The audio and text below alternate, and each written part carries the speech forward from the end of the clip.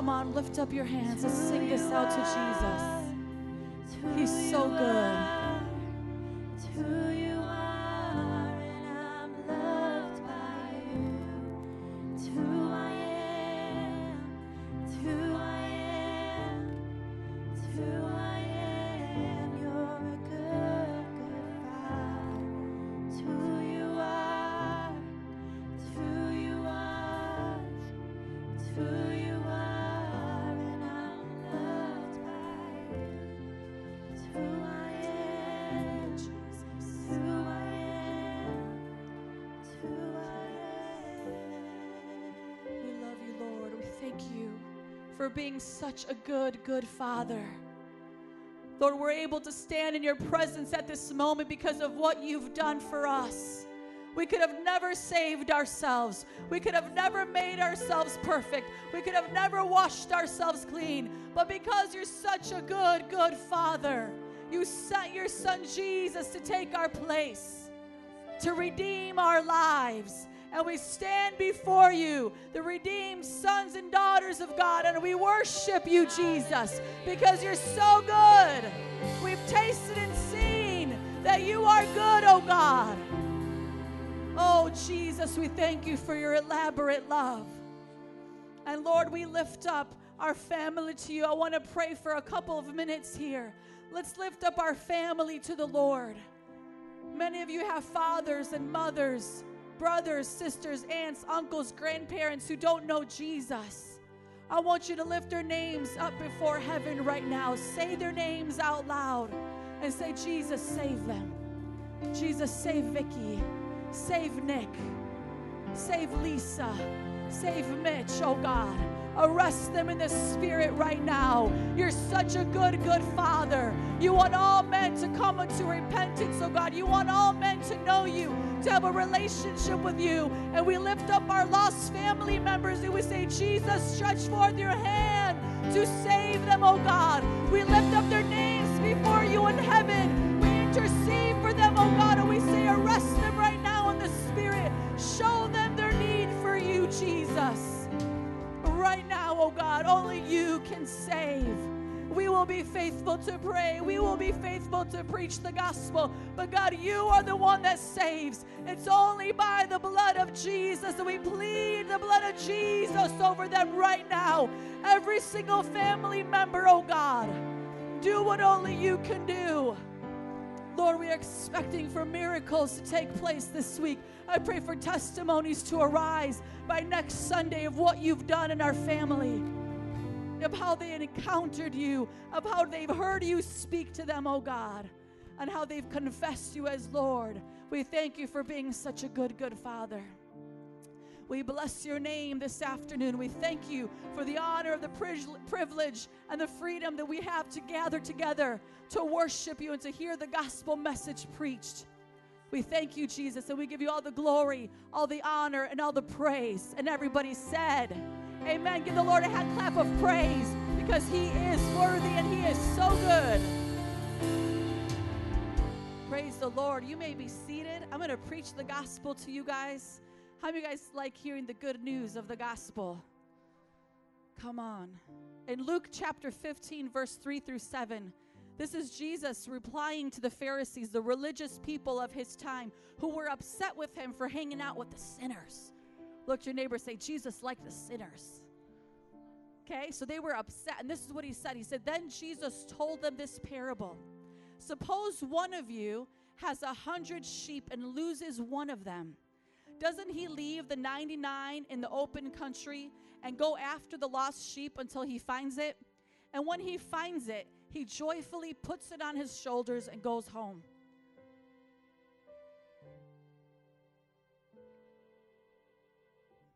Then he calls his friends and neighbors together and says, rejoice with me. I have found my lost sheep. I tell you that in the same way, there will be more rejoicing in heaven over one sinner who repents than over 99 righteous persons who do not need to repent. We have a good, good Father. Jesus came to seek and save the lost. He'll leave the 99 and go look for the one. And heaven rejoices over the one sinner who gets right with God. This message is not to be taken lightly. And if we're saved in this room today, we must preach this message to the lost around us.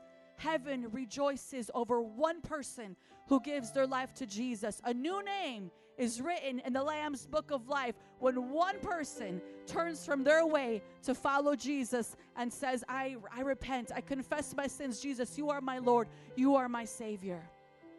And so if that's you, I want you to take inventory of your heart and get right with God today. With all eyes closed all across this room, you know whether or not you're right with God. If you've been born again, praise God. Our names are written in the book. And heaven rejoiced over the day when we gave our life to Jesus. But if you are not right with God, today, right now is your moment. And as I pray, I want you to come in agreement in prayer with me and surrender every area of your life to Jesus. Lord, we thank you for this moment right now. We know there are people in eternal torment, souls in hellfire right now, who would give anything to have one more chance, one more opportunity to hear a message like this and be able to respond. God, I pray that we would never as a church take these moments for granted, oh God, because heaven and hell are at stake. Heaven and hell, eternity hangs in the balance for souls. And God, I pray that whoever's not right today would get right, because they're not promised tomorrow. And this chance, this opportunity would pass them by, and they would suffer hellfire for all of eternity, lost from your presence, never to feel you again, to see you again, to hear your words again. Let there be such a desperation in our heart to see the lost saved like you did and like you do today, oh God. Stretch forth your hand to save today, right now. And Lord, we will be faithful to do our part, repent, and allow you to come in and transform our life, to save us, to make us new. In Jesus' name I pray. Amen and amen. God is good. Thank you, Jesus, for the cross. If that was you, you're going to have the opportunity to come forward and receive prayer from our prayer workers. At this time, if you could stand up to your feet, we're going to confess a confession of faith together. I really want to encourage you to come up for prayer, especially to find out how to get plugged into the church, get discipled. On the count of 3, let's recite this together. The reason why we do this is because this is our Christian worldview. So if you're with me, let's say it together on the count of 3. 1, 2, 3. I believe in one God and Creator, who is the Father, Son, and the Holy Spirit. The Father who so loved the world, the Son who purchased my salvation in his death, burial, and resurrection, and the Holy Spirit who makes me new and abides in me forever. I believe in the perfect Holy Bible that reveals God's purposes and plans for my life. I believe in the second coming of Jesus, who will judge the living and the dead. I believe in the eternal reward of believers in Jesus and the eternal punishment for all unbelievers in Jesus. I believe in the United Church of Jesus Christ, built upon apostles and prophets, elders and deacons, in which the gates of hell shall not prevail. I believe in the salvation for all mankind is by faith alone, in Christ alone, by God's grace alone, and for the glory of God alone. Amen. Clap it up for Jesus. Spend some time fellowshipping. Give somebody a hug. As distant hearts begin believing, redemption's bid is unrelenting. Your love goes on. Your love goes on.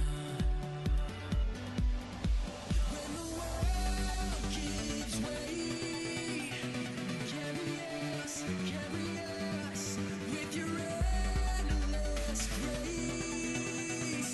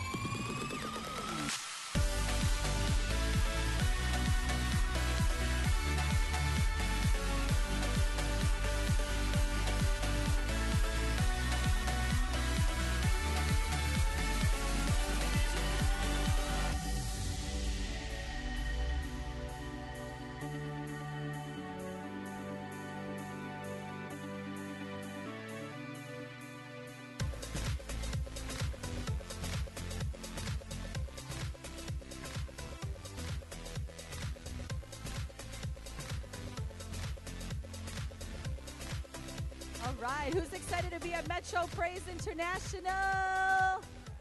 Come on, it's so exciting to see all of your faces this afternoon. Thank you for joining us. We love seeing you guys all here. Our services are every Sunday at 10 a.m. and 1 p.m. This is our family service. We have King's Kids for infant to 11 years old. So if you know anybody in that age group, bring them on by, whether you're your kids, your neighbors' kids. God is doing awesome things with our children. Then we have Elevate every Friday at 7 p.m. for our students 11 to 18 years old. If you know any teenagers, invite them to be here on Fridays. God's doing awesome things in our youth ministry, blowing it up for Jesus. And so we love what God is doing with our teenagers. We have a special announcement, our Puerto Rican Festival outreach. Come on. We want you guys to come on out, join us. Let's go strong for the Lord. It's going to be Saturday, June 18th at 9 a.m., meeting here at the church. We're going to be preaching the gospel, street witnessing, doing skits, dramas, giving out free food. Awesome time. If you've never done it, it's going to rock your world. If you've done it before, get ready to do it again, times 100. So this is our annual outreach. We've been doing it from the conception of this church. The first time we did it was just me and Joe. And then obviously it's grown and grown and grown, and God has been faithful. So we love the Boricua Fest outreach. Here at MPI, we have a vision, a strategy, and a goal. Our vision is loving God, loving people. Those are the two greatest commandments that Jesus gave to us. Our strategy is to connect you, to mentor you, and to send you out. We want to connect you to the church and to Jesus through our life groups. Then we want to mentor you through the 101 and 201 book. Then we want to send you out to do evangelism, to preach the gospel to the lost. And our goal is to have 100,000 disciples in Chicago with 50 churches and 500 around the world. Let me get a what? Look to your neighbor, say connect. If you turn your hand out around, you'll see the schedule of our quarter, the schedule for this quarter of life groups. Find a place to connect, stick to it, be faithful to it. So many different options for you. Here's a snapshot of what's happening this week. Wednesday, we're kicking it off with our King's Kids, infant to 11 years old, 6:30 here at the church every week. We have boys clubs and girls clubs for Jesus, Royal Rangers Impact. God's doing awesome things in that ministry.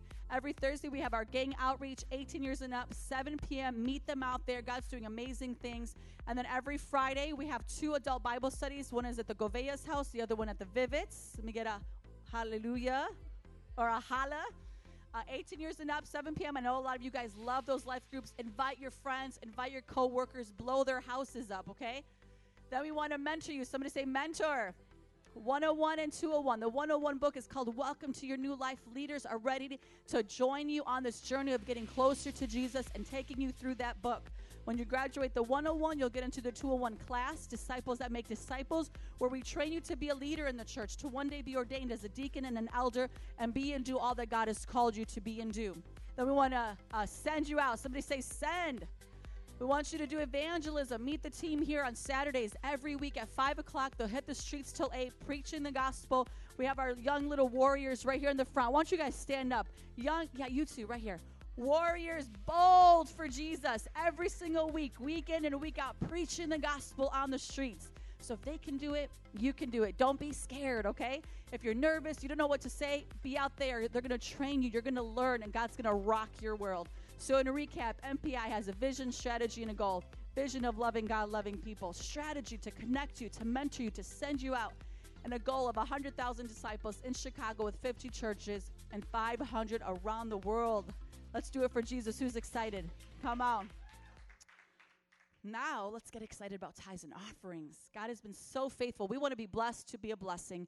And MPI believes that a tithe is 10% of our total income given regularly to the church, and we designate our offerings, which is above the tithe, any amount that God puts in your heart that we designate towards missions and towards building. So we got some announcements for you, but let's get into the giving book lesson, Disciples Giving Book. We have one lesson for every week out of the year. We're on section 2, lesson 5. Offerings should be given cheerfully. How many cheerful givers do I have this afternoon? Come on. Definition of offering is a gift to God after our tithes. We're going to be reading from 2 Corinthians 9:7. 2 Corinthians 9:7. Each of you should give what you have decided in your heart to give, not reluctantly or under compulsion, for God loves a cheerful giver. How many of you guys have heard that before? He wants us to be cheerful about it. Let's read these 3 main points. Number 1, from the heart. Offerings should be given from the heart and not the manipulation of man. One should pray and ask God to speak to their heart about giving what is best for their life and the kingdom of God. And again, that comes to relationship with Jesus. We have to be sensitive to the Spirit to hear what he's saying, what he's wanting from us, and then we reply with obedience and cheerfulness. Number 2, not forced. Offerings are between you and God, so you should never feel pressured to give. Somebody say, never, ever, ever. Never feel the pressure. Your offerings must come from the joy of being blessed by God to be a blessing. And number 3, cheerful giving. The Bible states that God loves a cheerful giver. Why? Because cheerful givers truly understand that they are sharing in the work of God upon the earth. That's an honor that we get to co-labor with Jesus on this earth. We should enjoy giving God our offerings just as much and more than we enjoy spending our money on clothes, rent, cars, hobbies, or vacations. How many of you guys like shopping for clothes? I do. How many of you guys like going on vacations? Same thing. Those things are not bad. God wants us to be blessed in those things, to be prosperous. But as much as we love and enjoy those things, as much as we should love giving our tithes and offerings and doing it with a joyful, generous heart, cheerfulness. Amen? Here's a summary. Cheerfully give your offerings from a loving heart of generosity. And we could apply this to our life in 3 ways. Number 1, be a faithful tither. Number 2, never give under pressure or to please man. Never give to please man. It will not bear fruit in your life ever. Give it for the Lord. He watches you. He's going to bring you increase. And number 3, give generous offerings to God from a cheerful heart. If you are this person or you want to aspire to be this person, let's recite this confession over our life on the count of 3. 1, 2, 3. Offering is a gift to God after the tithe and is given in a variety of ways. God said it should be a generous seed given with a cheerful heart from personal sacrifice. Offerings will always bring thanksgiving to God because they go towards charity and ministry supplies.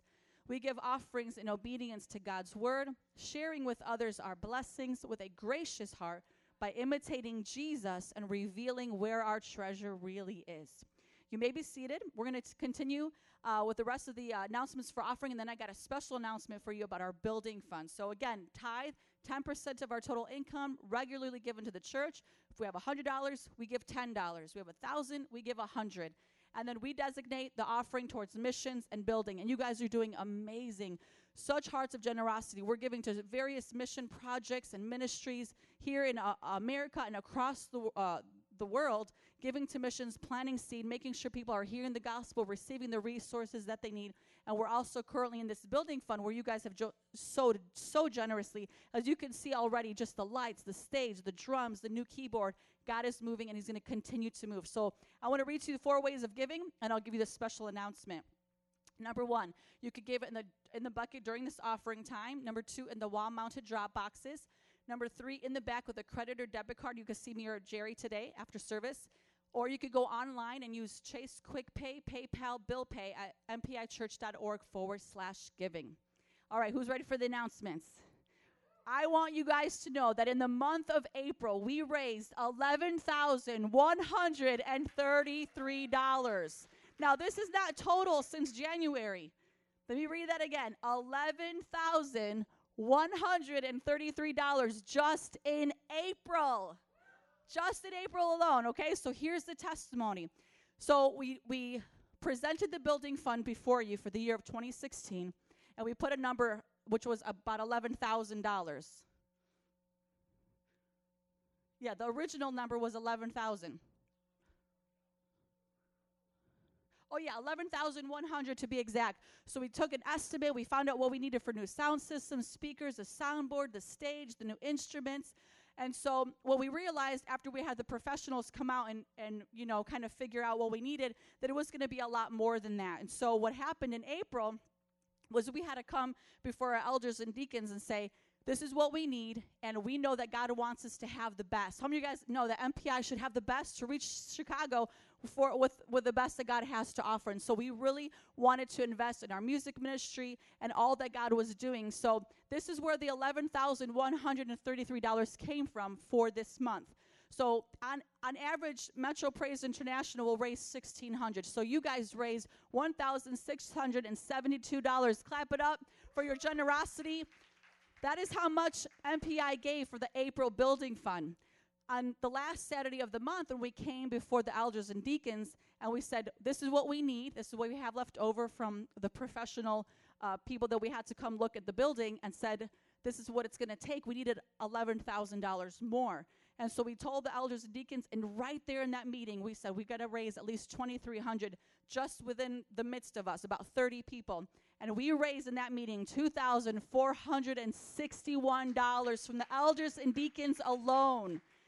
Now, another testimony about your guys' giving and generosity. For April, we actually had an excess of $4,000. So we'll usually spend $12,000 a month. It will come in, we'll spend it, we'll have a little bit more. But in April, we had an excess of $4,000. And then we also took out $3,000 from the savings for a total of $7,000 to put towards the 11 that we needed for the month to buy what we needed to buy and to make it look right. And that's where all the monies came from. So give it up one more time for yourselves and for Jesus, because he is so faithful. And of all the months to be over by $4,000 was the month that we really needed it to come through to make this happen. So I want to proudly announce to you that the $18,832 that we needed has been completed. The building fund is closed for all the sound and everything that we presented to you for the year. Give it up again.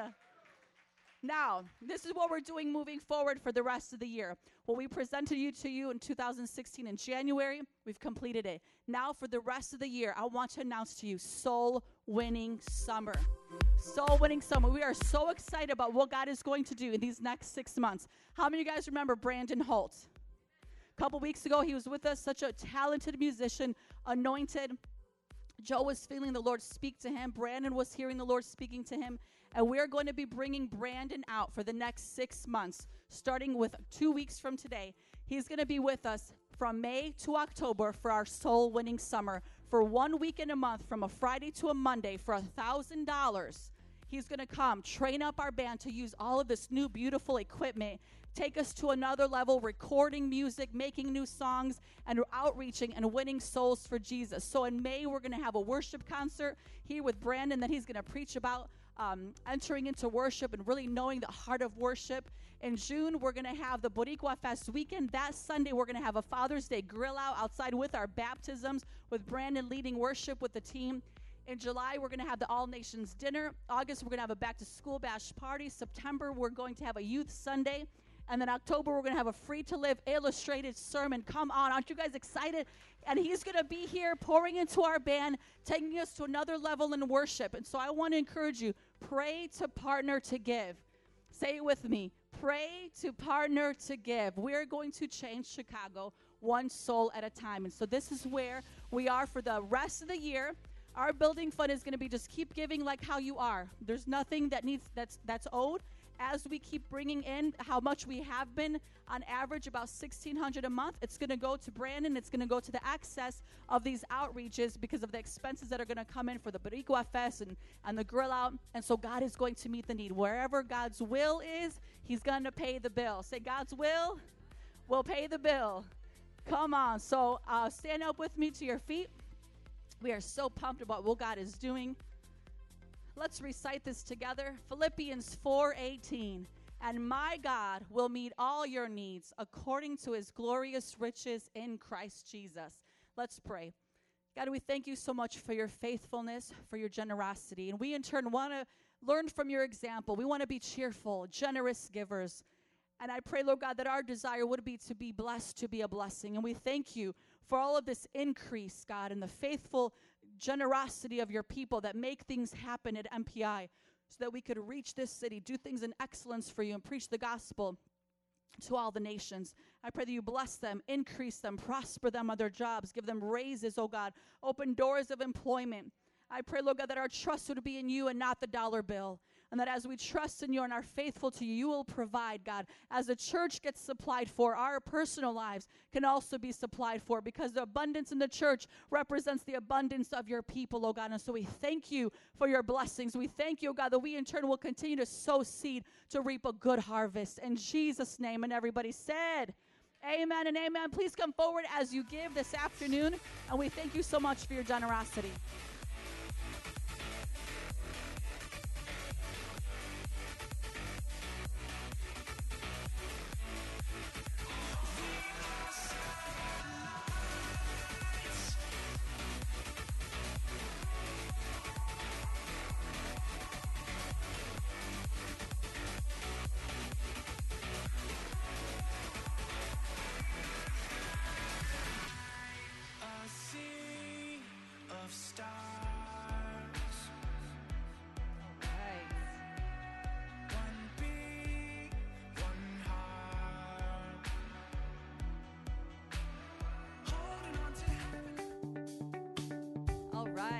excited about Mother's Day today. We are so thankful for other mothers in the house. If I could ask you guys to come forward up to the front. We want to bless you this Mother's Day. I thank the Lord for this sunshiny weather. Don't be shy. Come on, Maritza. Come on up, Marcella. I'll call you out by name. I know all you guys by name. Daniela. Well, come on. You're a mother. Come on up. Where's Rachel? Did we lose her? Let's get Rachel out here. Come on. Come up close and personal. Tina did it in the first service. We want it up close and personal. Yes, I'll have you guys face me, and then we'll face the people. I just want to bless you guys today. The job that God has given to us is not something that he leaves us to fend by ourselves. He gives us the strength. He gives us the joy and the wisdom. And I just want to encourage you, ladies, to keep seeking the Lord for that strength and for that wisdom that only comes from him, so that we can impart to our children what they need to be the men and women of God that God has called them to be. So whether you're a single mom or whether you're married, it doesn't matter. God is your strength. And if you are single and you're waiting for that man of God, be faithful in the process. Okay, little one? Be faithful in that process. God is going to bring you that man of God. And then if we are married, that is a blessing, because we do have a husband by our side. So help us. So I just want to encourage you guys, keep your eyes on Jesus and let him lead you and guide you as a mother. Come on up, Rachel. So as the ushers pass out the gifts, we have beautiful roses for you and a gift bag. As they do that, I'm going to read to you from Proverbs 31, the famous passage of scripture for a wife and a mother. Proverbs chapter 31, verses 10 through 31. A wife of noble character who can find? She is worth far more than rubies. Her husband has full confidence in her and lacks nothing of value. She brings him good, not harm, all the days of her life. She selects wool and flax and works with eager hands. She is like the merchant ships, bringing her food from afar. She gets up while it is still night. She provides food for her family and portions for her female servants. She considers a field and buys it. Out of her earnings, she plants a vineyard. She sets about her work vigorously. Her arms are strong for her tasks. She sees that her trading is profitable, and her lamp does not go out at night.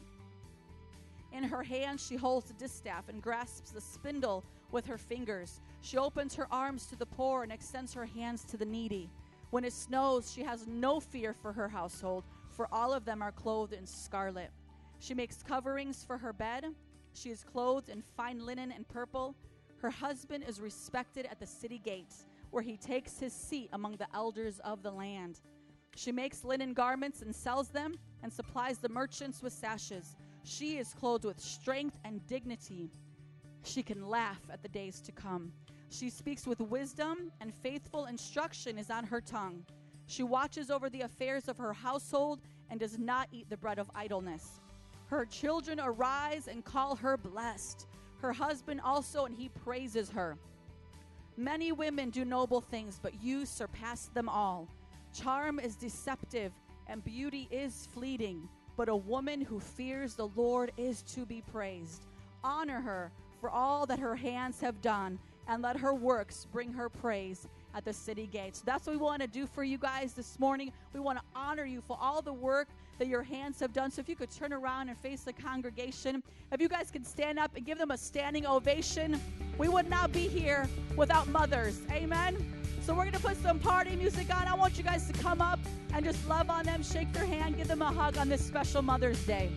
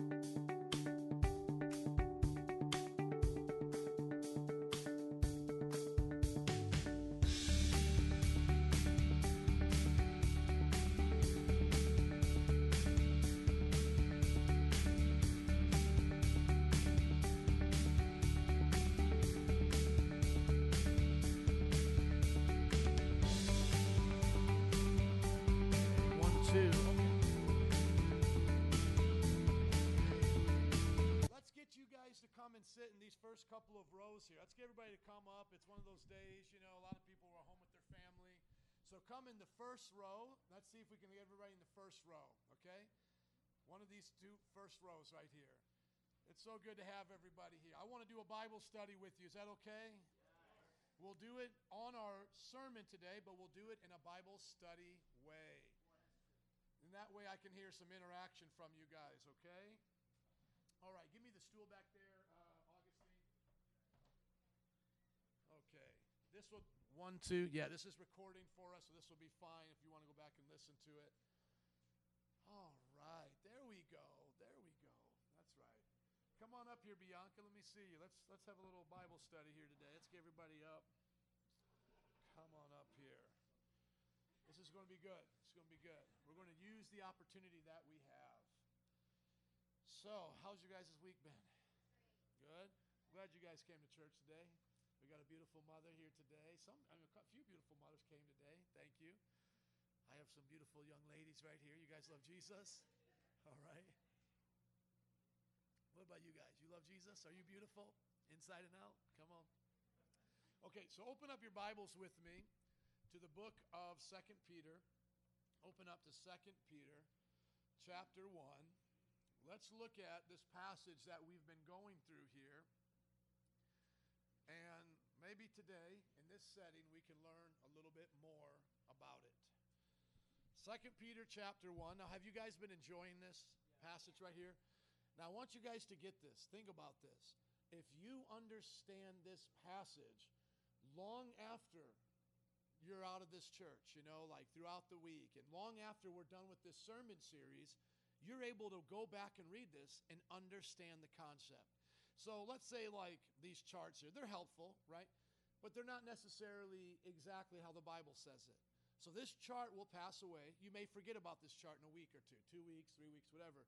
But what's going to happen is if I did my job right and you were able to go through this scripture week after week in our sermon series, then you're going to be able to see what God was saying. So my way as a pastor is to kind of go through this and pick out the truths of the scripture and make it presentable. Does that make sense? Everybody get that? Ricky and Rachel, let's have you guys come in the back of that second row. That would be perfect. Thank you. So think about what I do. You know, I come up here, I'm a preacher, I'm all excited. You know, I love doing Bible studies too. But let's think about this. What I'm doing with this real complex chart here is I'm trying to take simple ideas and make them easy to understand.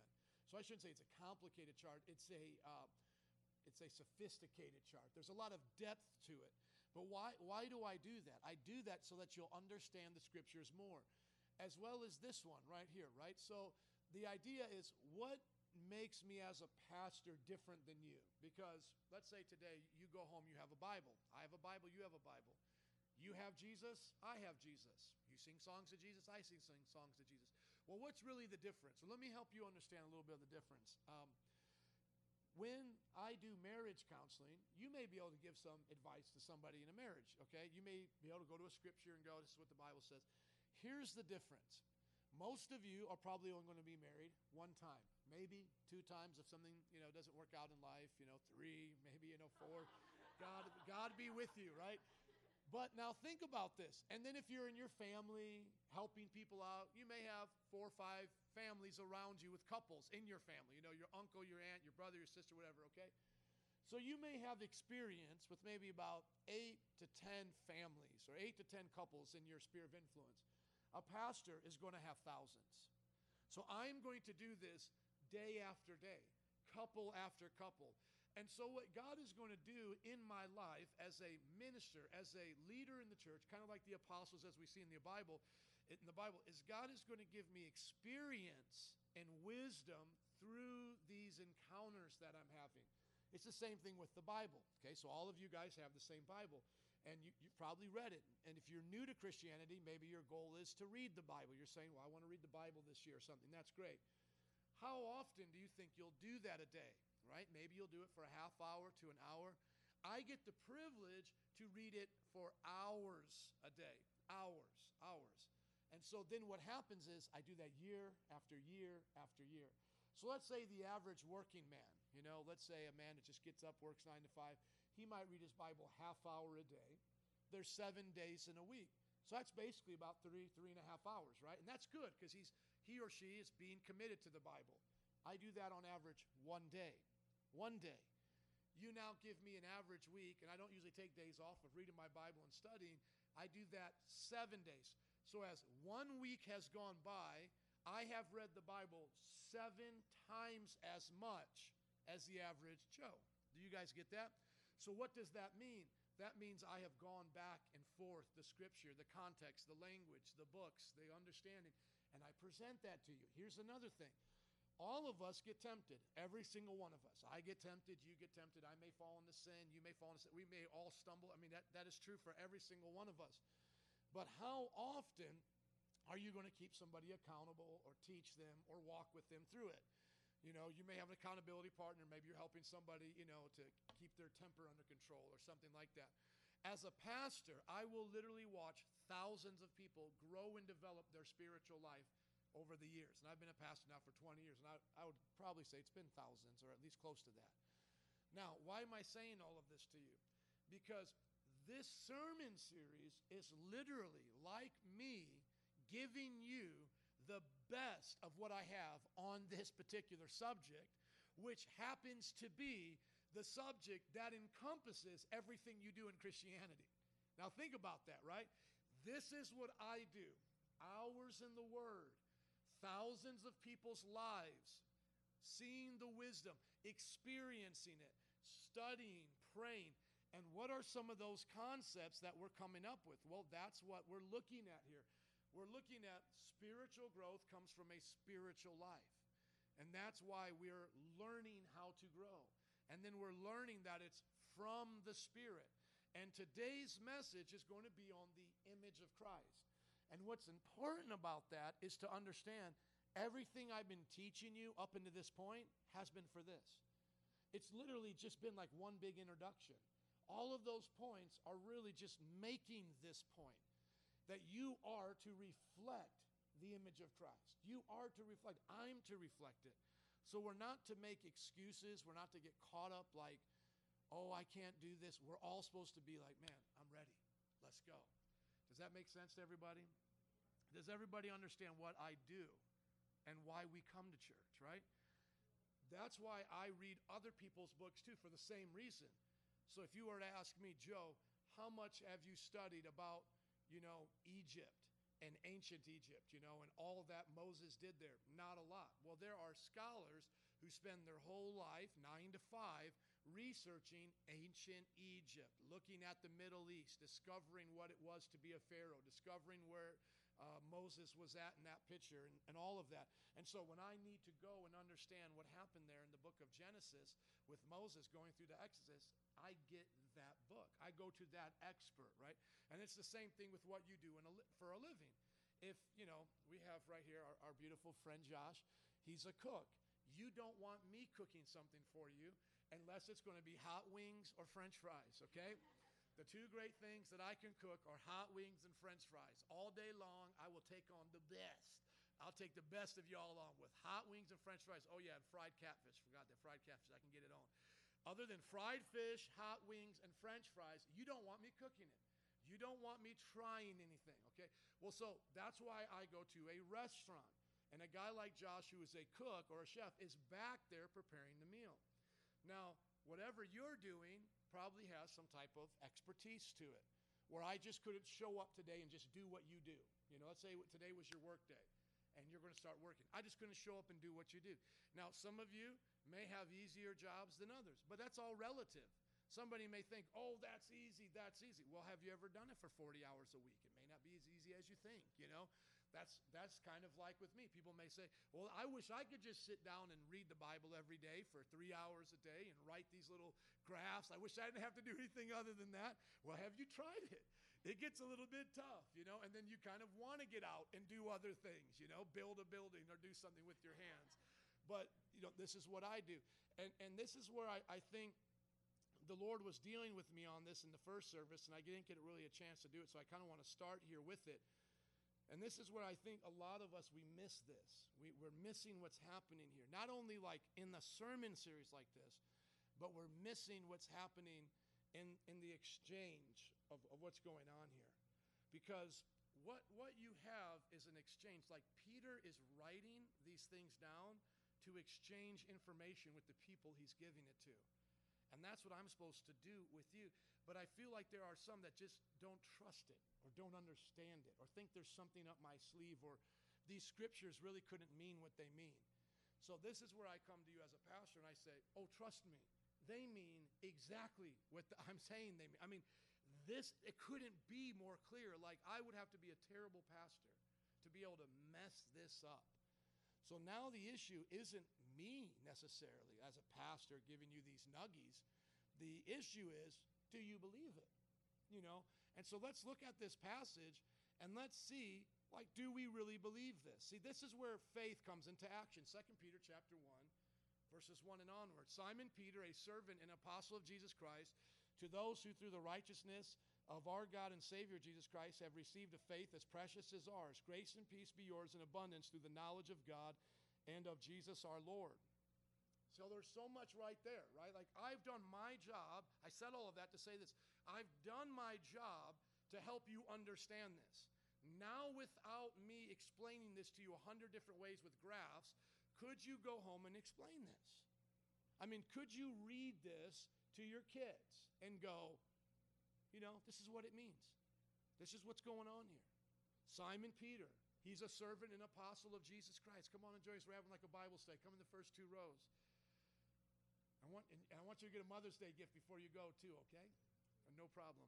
Simon Peter, a servant and apostle of Jesus Christ, okay? So that's who he is. Now, when you're reading that, do you take something from that? You should. Can you be a servant like Peter? Yes. Can you be an apostle? Well, that depends. Has God called you to be an apostle? Well, he called me to be one, and that's just someone who starts churches. But has God called you to do other things? No. Isaiah, has God called you to do something? You need to find out. I don't know. Has God called you to do something? What's God called you? And I'm going to be talking to you guys. Don't be ashamed. Come on. What has God called you to do? Wow. Now, that's a spiritual answer, right? But it could also be God called me to do other things. What about Rachel? Did God call you to be a mom? Or did you just decide that on your own? He did. Can you speak up so we can hear you? He called you to be a mom.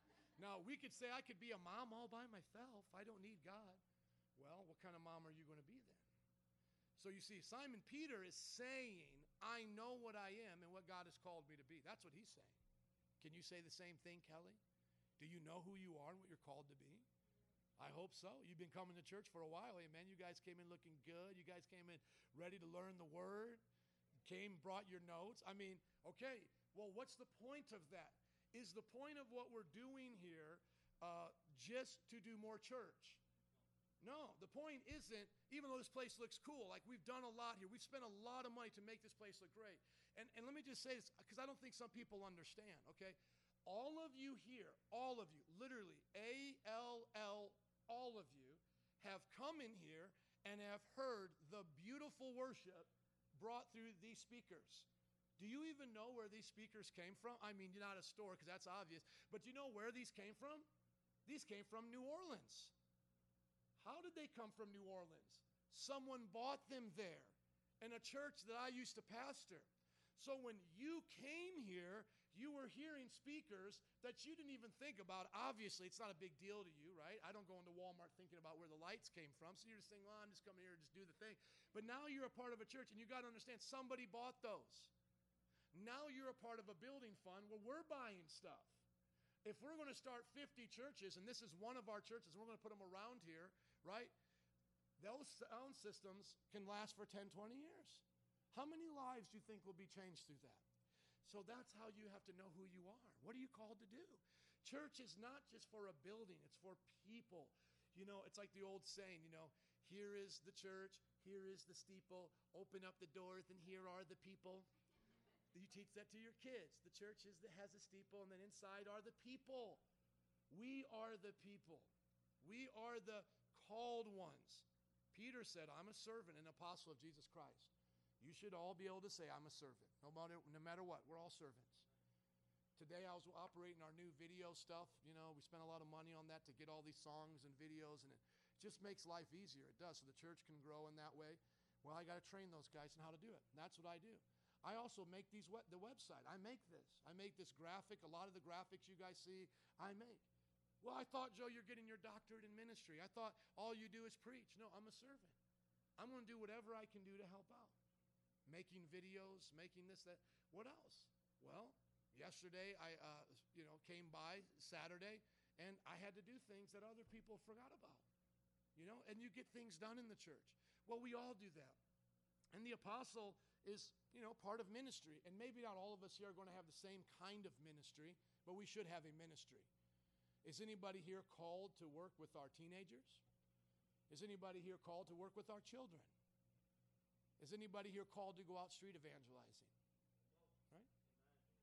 So, Maritza, you guys got to find your calling, right? Because you guys want to grow in your gifts. Just like Ricky and Rachel, you guys look across each other. We got two cute couples. Look across each other. Give each other what's up. So you see a lot of young adults here, some single folks, some engaged people. We got other couples. But the idea is, if I were you guys, continue to hang out with the Romans. Continue to hang out with other couples in the church and see. We got to pray for Salvador because his appendix erupted. Let's just pray for that. Lord, we know that Salvador's been in surgery. We pray that you'll heal his body, that he'll become stronger and healthier, and that you'll restore him and be with his family in Jesus' name. Amen. Here's something that a lot of people don't even know, because maybe most of you haven't had a baby or been sick in the hospital. Anytime somebody has a baby, what do? We send them meals. Anybody sick in the hospital, we send them meals. If you have ever had a baby or been sick in the hospital, we didn't send you meals, I'm sorry, we didn't know about it. We'll do better next time. Okay? But that's what we do. That's what we do at this church. Okay? To those through the righteousness of our God and Savior Jesus Christ have received a faith as precious as ours. How much more clear could Peter make this, that you and I have a faith as precious as his? So once again, I got a lot of great things to share with you today. We're kind of doing a more informal Bible study because Mother's Day and some people are missing. But here's the deal. I'm going to take an opportunity to go heart to heart. If you don't believe you have faith as precious as Peter, you know what the problem is? The problem is you're selfish. You're self-centered. You're looking at what you have. And a lot of jealousy is selfishness. Do you know that some of the most stingy, some of the most jealous people I've ever met, and just really bitter people are sometimes the ones who have the least. The least. I used to work in the inner city. I was in New Orleans, 10 different housing projects. I will tell you what, I would watch people fight over the free cereal boxes we would give away. The free cereal boxes. I would watch them fight over it.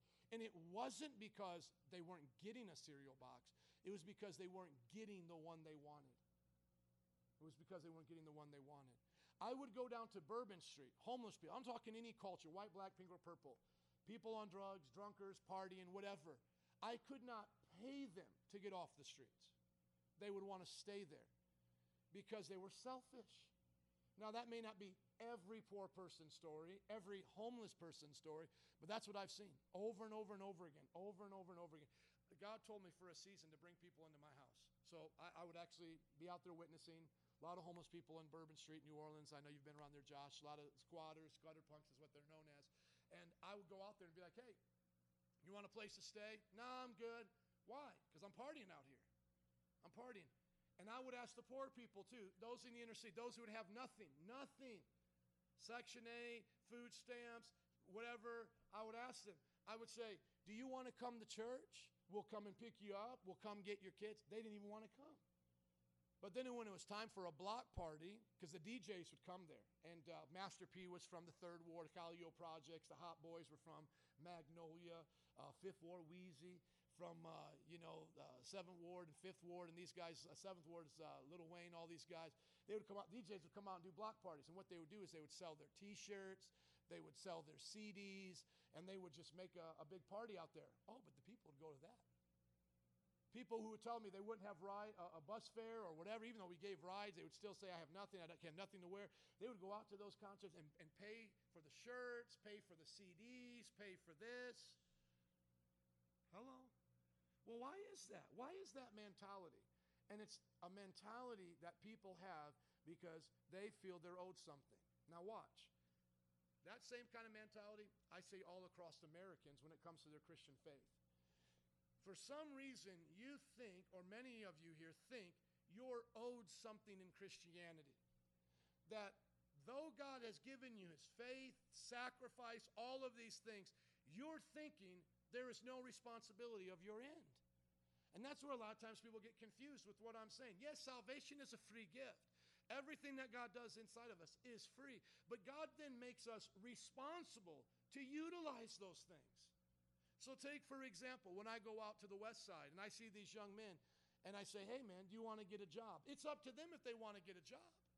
We have people in the church that will help them get a job. We actually have what they call a headhunter or an agency, a rep here, that gets people jobs. We put it on the Good Samaritan page. You've seen it there, some of you who are on the Good Samaritan page. And yet, you'll see people not even want to try. We have people here at this church that work at an alternative school that take those who have dropped out or been kicked out to get them their high school education. And you can almost see the school struggling, as he tells me, to get people to join because people won't come. They get their grants based on the students that come, and it's so hard to get the students to come for them to get their grants. They're struggling every single month to meet their quota, and yet you go right down to the street here, you won't find, it will not be empty. There'll be enough young people to fill it up in 20 minutes. You know what I'm saying? And I was a high school dropout. I'm speaking from experience. But the point is, we're feeling like we're owed something. But here's the thing. Christ does give us salvation. He gives it to us as a gift. He gives us faith, and now he wants us to do something with it. And that's what spiritual growth is are you going to do something with it? God gave you a body. He gave you a mind. Are you going to do something with it? Are you going to say, God, this is my life. I want to live for you. That's what Peter is saying. Look at it again. Peter, a servant and apostle of Jesus Christ, to those who through the righteousness of our God and Savior Jesus Christ have received a faith as precious as ours, grace and peace be yours in abundance through the knowledge of our God and of Jesus our Lord. Watch. His divine power has given us everything we need for a godly life through our knowledge of him, who called us by his own glory and goodness. It says right there, we've been given everything we need. How many Christians do you think really believe that? I don't think many.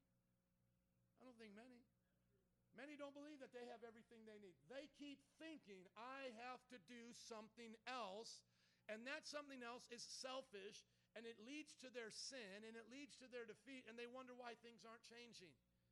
Peter's trying to tell you, you've been given everything you need. Just let me give you this example one more time. When I would speak to that homeless person in Bourbon Street, of course my power is limited. But I really meant what I said. I can give you everything you need for this at this time. And what I would mean is this. I can get you a bed, get you a pillow, get you a hot shower, get you clothes, had all of that in my house. I can then get you a job because I had a place where they would always take day laborers. And I can get you a good church. Amen. Here's a good pastor staring at you. And I can get you to the next level if you tell me there's other things that need to get done. Some of these guys had to pay off their warrants, et cetera, et cetera.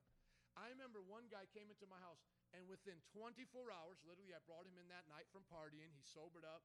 He had really no clothes, or at least they smelled like urine, no good clothes. So I had to give him new clean clothes before we could wash his, And then he began to ask me, well, what are we going to do? I said, well, here's the rules of staying with me. You've got to follow me wherever I go. And this is the life that I live as a pastor.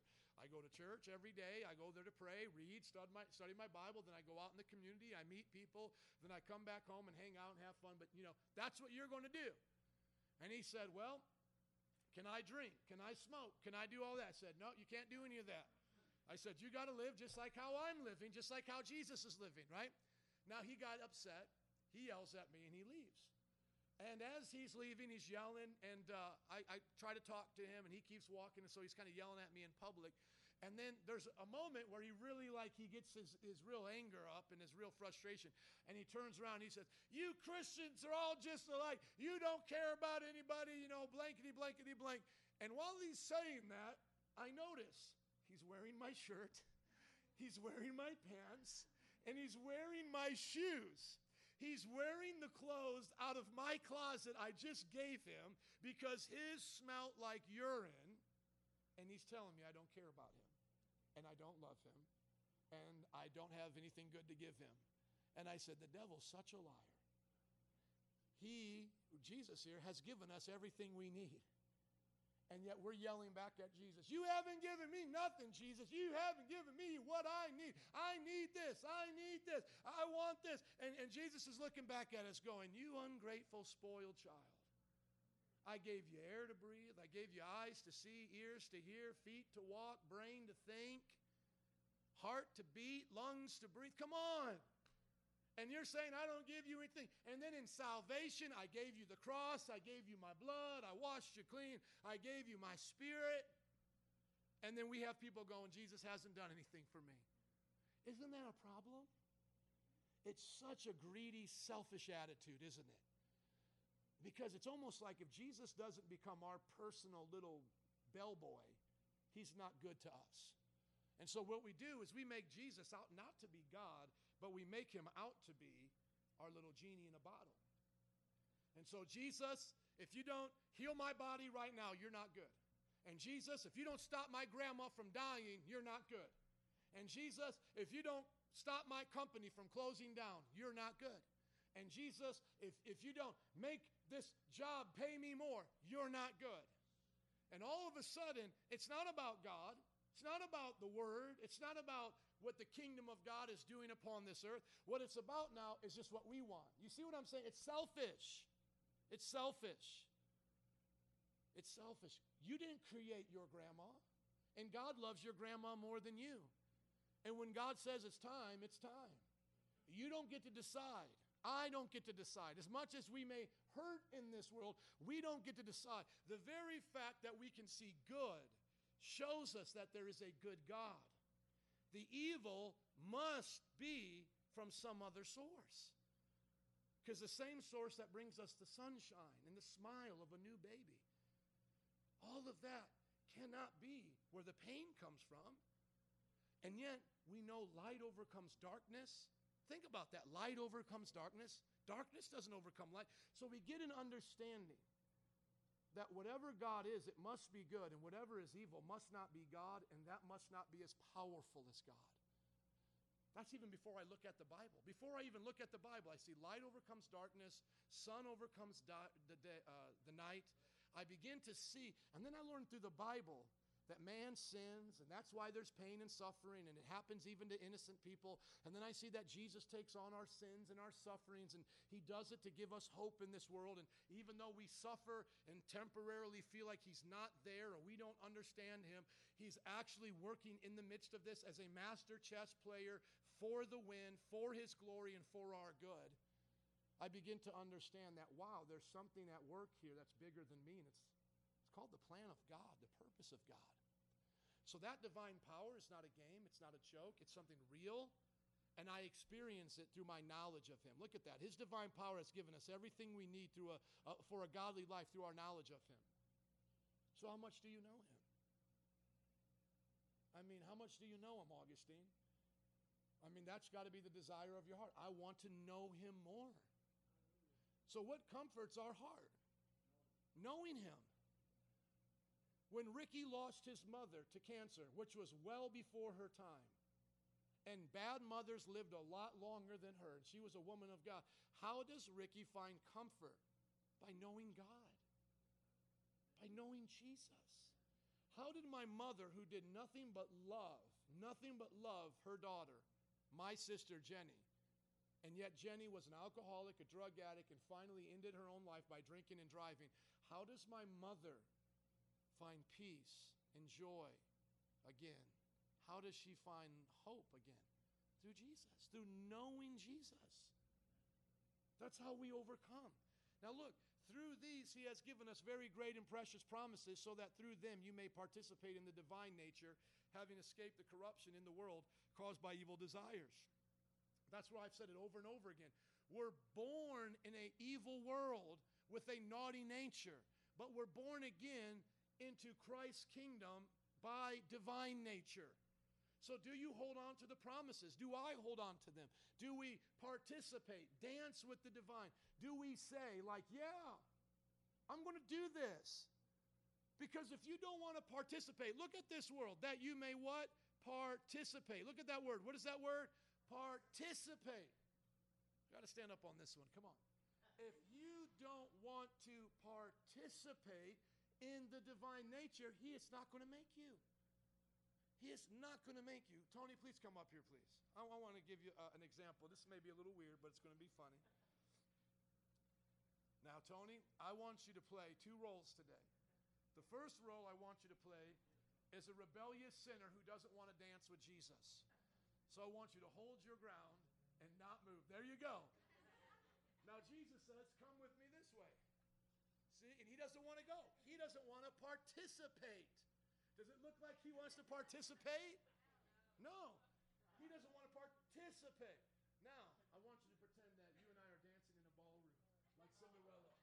And we're loving it. You're loving it now. You're loving it. Let's give it up for Tony. Let's give it up. Thank you. I mean, that's participation. That's what it looks like, Giovanni, right there. If you don't want to dance with Jesus, I don't want to do it, Jesus. I don't want to. I don't want to participate. I don't want to participate. I mean, don't you get something out of that word? When I think of somebody not participating, I think about when I go out to play with my kids and somebody has a bad attitude, they don't want to do it, they cry, they run away, and then you say to them, come on, participate, join us, come. That's what Jesus is saying. Come on, participate with my divine nature. Well, I'm stuck. No, you're not. I'll get you out. I've given you everything you need. And the Bible says we can escape the corruption in the world. Do I want to escape the corruption? Yes. Is there any other sin that I want to keep doing? No. Now, for this reason, we make every effort to add to our faith. See, I got to make an effort now. The guy who wants a job has to make an effort. The one who wants to get an A has to make an effort. So I'm in my doctoral classes, all of my masters, I basically got straight A's except 1 B. And now I got my first B- in a long time. And it hurt. But I have got to make an effort now if I want to get an A. And he literally, this professor wrote 3 pages of critique about my writing. And you know I've written 9 books, but he critiqued me so hard. And he said for 3 pages, over and over and over again, if you want to be a doctor, if you want to write on this level, you have to raise your writing level. You have to do, and he kept going at it. You have to do this. You cannot do this for 3 pages. Now, I could take it, Rachel, as just like, oh, who is he? And get all upset. Doesn't he know? And try to compare, because I know that this guy doesn't do ministry because he's one of those professors studying these detail things while I'm doing ministry, right? Like he's studying Egyptian stuff while I'm working with thousands of people over my lifetime, but he's just looking at one aspect of ministry. But here's the deal. I said, well, that's his passion. That's what he's good at. He's good at writing. He's good at details. He's good at research. And he's given me something so I could get sassy or I could make an effort. Raise it up. See, I'm already a Trinity divinity student. I'm already a doctoral student. My effort, Augustine, does not change my identity. I am already that. But I have to make an effort to show myself worthy of that. Do you get that? I have to make myself worthy of that. I have to show that when they then confer to me a doctoral degree, that it wasn't something that they just did because I was a nice guy. And so Christianity, you're starting at the finish line. Other religions are trying to save themselves. We're starting being saved. Other religions are trying to change themselves. We're starting at already being changed. So what excuse do we have? Since we be, now we do. Since we be, now we do. I be a Christian, now I can do what a Christian does. Since I be a child of God, I can act like my Father. Lucas was born into our family with the identity of a Wyrostic. Now he can learn to be a Wyrostic, to learn to act as one. So that's why we make effort. So are you making effort? Are you literally making effort to add goodness, knowledge, self-control, perseverance, godliness, mutual affection, and love to your faith? Because look what Peter says. For if you possess these qualities in increasing measure, they will keep you from being ineffective and unproductive in your knowledge of our Lord Jesus Christ. But whoever does not have them is nearsighted, forgetting that they've been cleansed from their past sins. Does everybody see that? Look at it. If you don't do it, you will be ineffective. So now Peter goes, yeah, you guys all have a faith muscle. Look at it like this. You all have a faith muscle just like me. But does your faith muscle do what mine does? See, we all have a muscle here like Arnold Schwarzenegger. But does our arm look like his? No. Why? Because we haven't done what he has done with his faith muscle, his arm muscle. So what did Peter do with his faith muscle? He walked on water. He exercised his faith, the faith that Jesus gave him. He took it serious, and he made an effort with it. He made effort with faith. He put work to his faith. Do you get it? Day of Pentecost comes. He wasn't ashamed to preach. He made effort with his faith. He made effort with his faith to hear what the Holy Spirit was saying so he could write Scripture. He made effort with his faith to travel and teach the Word. Are you making effort with your faith to increase? That's how you grow. Why? Okay, come on, let's slow it down here. Slow it down even more. Today, if someone goes to hell, let's say today, we were all on a plane, and we're on a plane, and God forbid it crashes, and we're all at judgment, right? Some of us go to heaven, some of us go to hell. Let's hopefully everybody here goes to heaven, right? But let's say if there's anybody here that goes to hell. Could be me, could be you, could be anybody who doesn't know Christ. So just use that as an example. What is going to be the difference? Faith. That's the only difference. Faith is what saves us. That is what Scripture has taught us from day one, is that faith is what saved us. Just look at it here. Ephesians chapter 2, verse 6 and onward, or let's say, look right here. Verse 8. For it is by grace you have been saved through what? This is not from yourselves, it is the what? Gift of God. Now, one goes to hell, one goes to heaven. Let's say I'm the one that goes to heaven. Am I now going to say, I saved myself, look at me, I had faith? No. I'm going to turn right around to Jesus and say, thank you for the gift of faith. Thank you for the gift of salvation. Thank you. It was you. I didn't die on the cross. You did. I didn't raise from the dead. You did. I didn't live a sinless life. You did. I didn't send the Holy Spirit. You did. Thank you, Jesus. You gave me the gift of faith to believe you. You gave me salvation. Okay? Now the one that goes to hell, can they look back at God and go, well, blank you, God. You know what? You just created me to go to hell. No. They chose to go to hell. They chose. They can't be angry at God. They can only be angry with themselves. They know that they heard the same thing you and I heard. They heard about Jesus. And I don't have time to talk about what if they did not hear about Jesus. But let's take for the example of everyone hearing about Jesus. And there's plenty of those going to hell. So we don't have to go to some remote jungle in the Congo and go, what about them? Well, the thing about them is when they hear the gospel, they repent. They're not stubborn like the one usually asking that question, right? Okay, let's be honest. Church is growing faster in the Congo than it is upon U of I or UIC with little snotty-nosed college kids thinking they know better, you know? Well, what about those who never heard about Jesus? Well, I'm going to go tell them about Jesus. That's the point, okay? Anyways, here's the thing. That person goes to hell. It ain't God's fault. God says you heard the word. I told you the same thing I told Joe. I gave you the same opportunity to have faith just like I gave it to Joe. I even sent a man named Peter to write it down and go, everybody here, you all have faith just as precious as ours. Right? So do you understand that spiritual growth is the same substance of salvation? It's still faith. It's not like I'm saved by faith and now by works I make myself grow.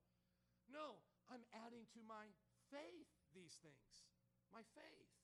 So it's by faith I'm saved. By faith I grow in my salvation, right? By faith my mind is renewed and my behavior. By faith. By faith, as we'll get to the end here, because I got another like 17 verses to read you, seriously. When we get to that, you'll see it's by faith. It's all by faith. It was never us. So the dance is just don't resist. Think of it like this. Imagine you're drowning in a pit. You fell in the pit. It's your fault that you're there, but you're drowning, okay? Let's say somebody said, don't walk there. This is too dangerous. There's, wells that they used to have water, in. They're covered up. You won't know where it's at. You're in a jungle somewhere, and you ignore. Out of rebellion, you go walk around, and now you've fallen into this pit. Does everybody get what I'm talking about here? You're there. Salvation is simply this: Jesus coming down himself on that road and saying, do you want me to save you? If you do, trust me. And then he'll just put on a little belt and then raise you up with the rope. Put on a belt. The one who goes to hell literally says to Jesus, don't save me. Leave me here. I don't want to be rescued. I don't trust you. I don't believe you. I don't want you. For whatever reason, that's what they do. Does everybody get that? That's why they go to hell. So the one who says, yes, that is the humble person. That is the one that Christ saves. So that's why it says he gives grace to the humble, but resists the proud. Okay. Therefore, my brothers and sisters, make every effort to confirm your calling and election. For if you do these things, you will never stumble, and you will receive a rich welcome into the eternal kingdom of our Lord and Savior, Jesus Christ. So confirm your calling. So are you called? Have you been elected? Do you believe this? Now confirm it. Live like it. Does anybody have any questions right here before I go on? Let's take advantage of the smaller group today. Any questions?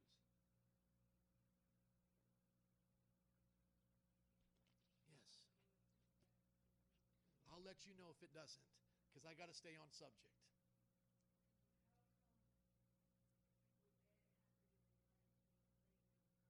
But, that kind of has to do with this. Why do people blame stuff on God? Because they're ignorant of who God is. That's what we went up to here. It's through our knowledge of him that we participate in his divine power and understand what he's doing, to know his will. So if I know God is good, then I'll never blame evil on him. Thank you. I'll never blame evil on God. So if I sin, can't blame it on God. It's my fault. Evil happens in the world. It's because of the curse of Adam and Eve and what we did to this perfect planet. I love what somebody said. They said, if I'll see God, I'll believe in him. And then the meme says, God was already here for everybody to see, and then they crucified him. Hello. You know what I'm saying? It's like whatever which way you can think you'll do differently, mankind has had a choice and has not done differently. Every time.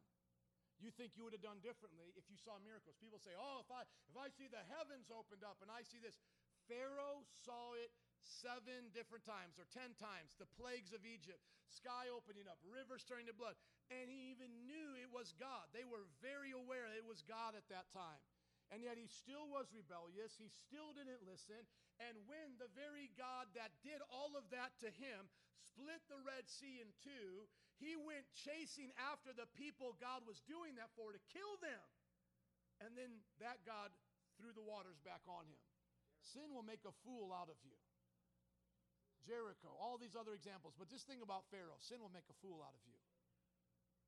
So angry that he runs into the Red Sea to kill the people God has protected over and over and over again. Don't think you're any different. We have all acted that way. We have all done that. So the idea is don't be ignorant anymore. Don't be foolish anymore. That's why these songs are written like, I once was blind, but now I see. I once was lost, but now I'm found. Once was dead, now I'm alive. Because we're getting this picture of what it looks like without Christ. It's a darkened understanding. The people of the world don't understand. The Bible says the carnal mind, the ungodly mind, the fleshly mind doesn't understand the things of God. So when we look at what we're talking about in this series, just real quick because I want to get to these other scriptures, we're starting with the new man. That's who Peter's talking to. You've been given all that you need, divine power, a divine nature, the new person, born again. And then he says, now make effort, now grow. And so growing is knowing, showing to grow. That's how I grow. And I've shown that to you. I know that Jesus is God and Savior. I know that I share in the divine nature. I believe that I can do all that he commands me to do. So I become obedient in these things. Peter goes on to tell you a whole bunch of things you ought to do. And First Peter tells you a whole bunch of things. So we're reading Second Peter. So these are basically 12 commands for every Christian. Read your Bible, keep your family in order, memorize Scripture, etc. Pray, tell others about Jesus. Well, that's how you grow in those things he said to grow in. Because if you don't have the definition of good right from the Scripture, how are you going to go be good? Somebody could say right now, well, I want to grow in goodness, right? I just want to grow in goodness, but they don't want to know and show according to the Bible. Well, if I'm a pastor and I want to grow in goodness, I may want to start marrying same-sex couples because I want to be good. I want to be kind. I want to be mutual affecting. I want to love somebody as I would want to be loved. I would like to be married. They would like to be married. But you see, if I haven't read my Bible and prayed, I'm loving a wrong way. I'm good in a wrong way, and it's really not goodness. So that's why the showing, the spiritual discipline, comes from the knowing. Jesus said, if you know me, you'll obey me. If you love me, you'll obey me. It's all throughout the Bible. That's knowing and loving are considered as one idea. That if you really know him, you're going to love him, and then you'll obey him, and you'll show it. And so this example of spiritual growth, it comes right like into every part of our lives, our marriages. So let's say if Ricky wants to grow in his love for Rachel, he needs to know what makes her happy, show it to her, and then the love grows. If I want to grow in my love for Nancy, I need to know what she likes and doesn't like. I need to have a foundation of belief, and then I need to show it the way she wants me to show it. If she says, I don't like it when you talk about my weight in public, I'm not going to talk about her weight in public. If I start doing that, I should know that's going to decrease our love or decrease my goodness for her. But if she says, what I do like is when you hold my hand in public. I do like it when you take me and the kids for a walk before we go to bed. Now, when I show that, we grow in our love. We grow in our marriage. Does everybody get that? So how are you going to grow in goodness? Well, you need to know God and you need to show it. How are you going to grow in your knowledge? Know God more. Study his word and now show it. Does that make sense? I mean, to me, I want it to be so clear everybody gets it. I just want to grow up in my spirituality. I want to grow up and be the kind of person God made me to be. I want to be the kind of person Adam was supposed to be before he sinned. See, Adam and Eve were made in the image of God. That's how we started. I'll get to you in just a second, sir. I see that. We started in the image of God. Then we fell into sin, and all of this crazy stuff happened afterwards. But Jesus came to die for us. Why? To restore the image of God back to us. To restore what Adam and Eve had lost. First in our soul and spirit, and then lastly at the resurrection of our bodies. We get a new body back. That's why it was so important for Jesus to rise from the dead, to show us what a new, complete life looks like. We are right now groaning inside of this tent. And trust me, I'm waking up at 39, as a 39-year-old, starting to groan a little bit. And the Bible says the trees groan, and the creation groans, the earthquakes, the hurricanes. We all know there's something not right in the world. Just stop and think about this. We all want goodness, but we don't know how to get it. Without Christ, we don't know how to get it. Just ride on the bus, ride on the train one day. You'll see how everybody wants goodness, but no one knows how to get it. Someone wants them to be quiet because they're too loud. Why? Because it's good to be quiet on the bus. Someone wants you not to step on their toe, and if you did by accident, tell them, you say, excuse me, or sorry. Why? Because you should be good to your neighbor. And we want the bus driver to slow down before he stops instead of just pushing on the brake and having me hit my head against the window, right? All of these things. We all, like in our mind, know how we should be treated. We get into relationships with each other, and we can point it out so easily. You should be more under control. You shouldn't yell at me like that. You should be more kinder. You should be more patient. We all know on the inside where kind of the direction of goodness lies and kindness lies. But the problem is, it is a vast sin between us and that goodness, and we can never cross it. And we can never get through it. And every time we try to get there, we still mess it up. And it just reminds me of the Pope. You know, he's supposed to be this real perfect guy. And somebody starts messing with the Pope. Did you guys see that? And then he gets angry. And he shows he lacks patience. You know why? Because if the Pope doesn't grow in patience, he'll stay an angry man. Hello? If I don't grow in patience, I'll stay an angry man. We have to be made new and grow. And let me get to your question in just a second. And so that's what this is about. New man, new creation, knowing, showing, and growing. And then a transformation happens. The mind is renewed, the body follows. as I am knowing Christ more, showing Christ more, and growing in character, naturally the mind thinks on new things. I don't think about women the way I used to because I have been spending time in God's presence, knowing how He created women in His image, that I'm to respect them. I'm showing it by not holding them, touching them, trying to get their numbers. And as that process happens, I grow and change. So we do all want change, I get that, but we don't start trying to change ourselves. We start admitting we have to deny ourselves, taking up our cross and following Jesus, and then being obedient to Him, making these efforts that He's telling us to do, and then the growth comes.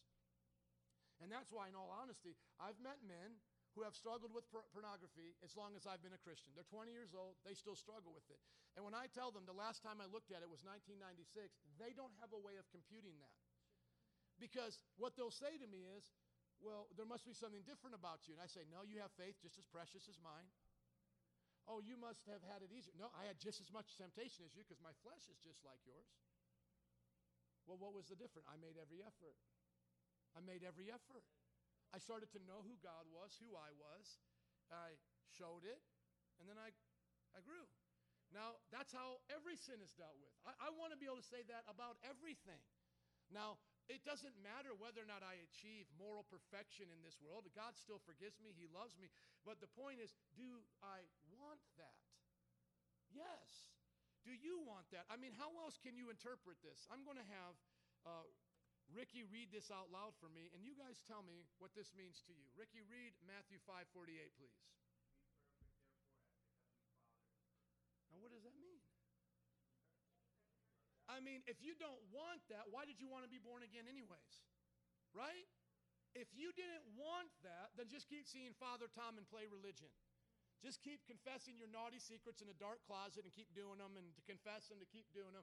Light another candle and pretend you want to change. But that's not me. That's not the Bible. If you want to be born again, what you're saying is, I don't want to be the imperfect person I was anymore. What you're saying is, I don't want to be hurt anymore. I want to be whole. I don't want to be broken. I don't want to know, I don't want to be confused about evil anymore. I want to know right from wrong. I want to be able to clearly make choices in life. Does everybody get that? And that's why it says in Hebrews chapter 6 that we have to move beyond the elementary teachings about Christ. This is talking about growth, and move forward to maturity. Move forward, not laying again the foundation of repentance from acts that leads to death and of faith in God. Grow up. There's more to this thing than just knowing I need to repent for dumb things that I've did that would lead me to hell, and I believe in God. Our testimonies need to stop being, we should, if we testify about being free from sin, that's great. But some of you, it's just like, I'm not a sinner anymore and I have faith. Well, come on, there's more to Christianity than that. You got to start talking about things other than that. There's a maturity. Imagine if my daughter just came home and said, Dad, the greatest thing I learned today is that you love me and that I don't have to do dumb stuff at the house. Now imagine, she says it again next week. This is what I learned at church today, or this is what I learned. You love me and I don't have to do dumb stuff. After a while, I'm going to be like, did you ever learn how to do anything good? Did you ever learn how to please me? Did you ever learn how to find your purpose and enjoyment in life and know what God created you for and to do all things as unto the Lord, dance unto the Lord, sing unto the... I mean, is all you're doing here is just not doing bad stuff and just believing that I'm a good guy? See, that's what it's trying to teach us here, is that we should grow up. It says we have much to say about this, but it's hard to make it clear because you no longer try to understand. People don't want to understand. In fact, though by this time some of you ought to be teachers, you need someone to teach you elementary truths of God's word all over again. You need milk, not solid food. So do you see my frustration here as a pastor, Demetria? It's when I have to keep giving people the breast milk when it's like, man, there's so much more for you. Anyone who lives on milk, being still an infant, is not acquainted with the teachings about righteousness. But solid food is for the mature, who by constant use have trained themselves to distinguish good from evil. What makes a Christian a good Christian, a mature Christian, a true disciple? A mature disciple is someone that's been trained to distinguish good from evil. They have grown up. They're a new man. The growth has happened, and the renewal and transformation is being proven true. Even if they stumble and fall, it's still being proven true. Even if I did lose my temper last week, it's still being proven true that I don't ever have to lose my temper again.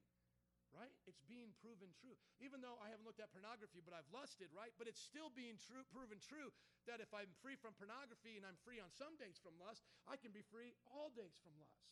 It's proven true. It's shown true. I'm confirming it. I'm confirming. Jesus said, hey, I got something I want you to confirm. Work my word and it will work for you. Oh, I did it, Jesus, and it actually worked. Confirmation. He's like, bingo. Do it again. Okay, I'll work your word and it worked for me. Look at that. I'll work your word and it works for me. God always works. His ways always work. We're going to get to the message in just a second. Look at your neighbor and say, it's just the introduction. I've got 17 more verses and 5 takeaways to read you in a hymn. Okay, it's all there waiting. Bible studies go a little longer, right? No, I'm kidding. We got mothers here. But just be patient with me. Watch. So now just put it all together. New birth is what? Being made like Christ. Spiritual growth, knowing, showing, and growing, is growing like Christ. And what is renewal and transformation? Thinking and acting like Christ. I start as a new person. I'm not doing this to be a better person. I'm doing this to reflect Christ more. The light bulb's already been screwed on. Electricity is flowing. But I'm making sure that I don't have dirtiness covering the light. I'm learning how to let the light shine freely. See, the light is my salvation. Christ flowing through me. It's given to me. I don't get more of it or less of it. It's there. It's salvation. Christ has interwoven himself in me. He has knit himself in my heart. He has shined his light in me. It says we are the light of the world. We are the salt of the earth. You get that? But now I need to grow with that. Show that. Think like that. Act like that. And then you'll see Christ. You'll see Christ in me. You'll see Christ in me. And I'll see Christ in you. But we all, everybody say we all, with open face beholding as in a glass the glory of the Lord, are changed into the same image, from glory to glory, even as by the Spirit of the Lord. From glory to glory. So I was at one level of a husband when I got married, but I was a husband nonetheless. By definition of what a husband was, I was that perfectly. What is the definition of a husband? A man married to a wife. Perfect. I was a man married to a wife. Perfect. It was done. But did I daily act as the kind of husband that Christ is to the church? No. So I am a husband by nature, growing to show the reflection of Christ in my marriage. So I may have a definition of a perfect marriage, but I don't always act as I am perfectly married. And that's why I think about this. Everybody think about this. Look at me, please. You've heard this at weddings. Whatever God has joined together, let no man tear apart. And everybody goes, well, that doesn't work.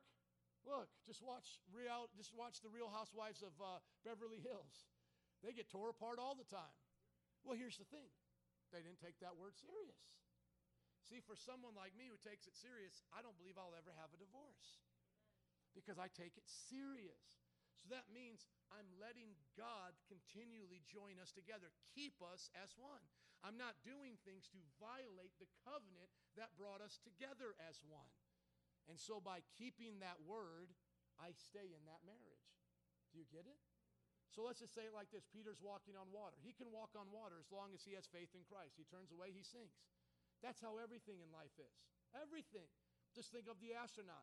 He can have as much fun out there as he wants as long as he has oxygen. Oxygen runs out, no more fun. Right? You can live for Jesus and do everything that Jesus said for you to do. But you got to have faith. You got to trust him. You stop trusting him, you can't do anything. How many are ready for the message? Amen. Let me just read it to you in closing. We'll get going here. Let me just read this to you. Now, let me ask you this, because I had a longer introduction here. Can I ask you this? Think about what Peter said, our explanation of it, and see if Paul confirms it in these 17 verses. Just see. See if I did a good job. Remember I told you what my job was? See if I did a good job today.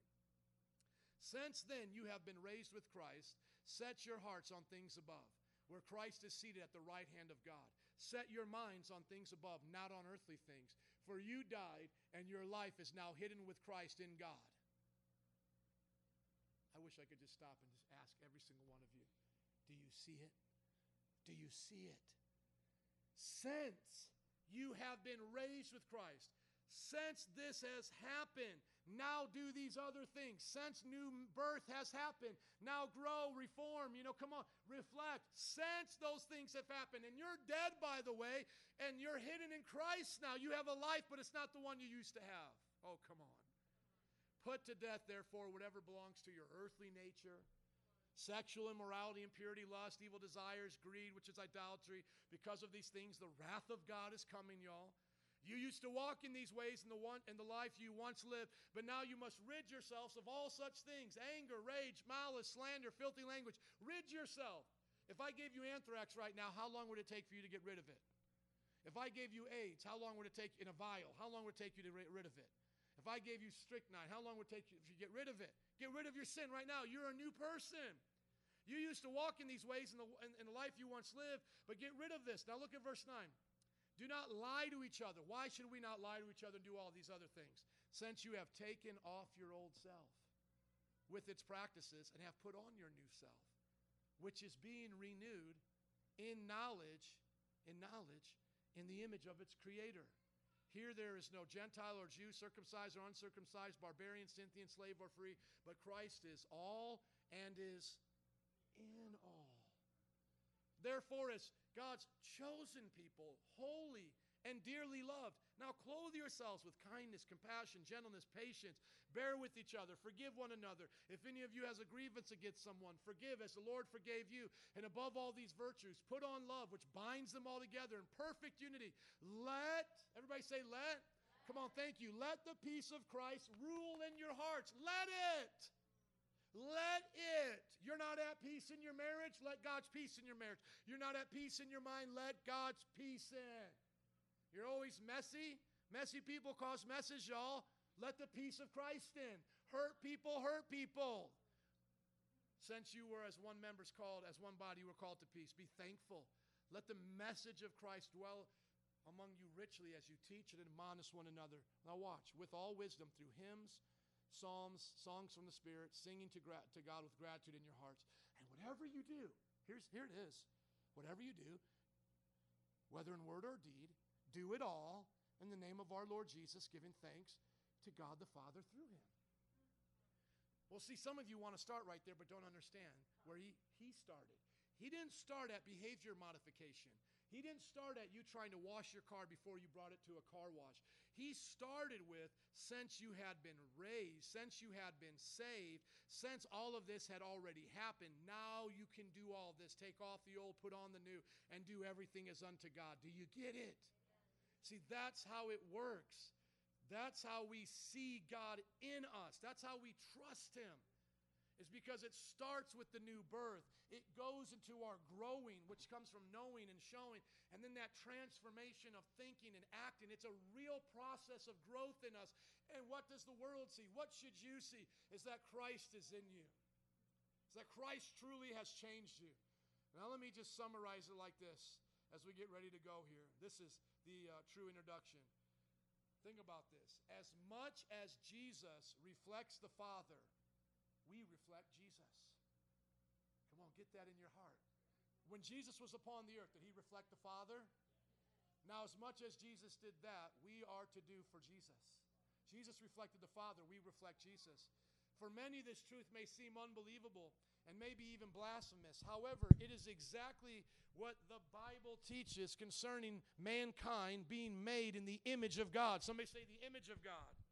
Come on, that's why we were made this way. Now watch, Scripture teaches that just as Jesus is the visible image of the invisible God, we as born-again believers are the image of the ascended Christ.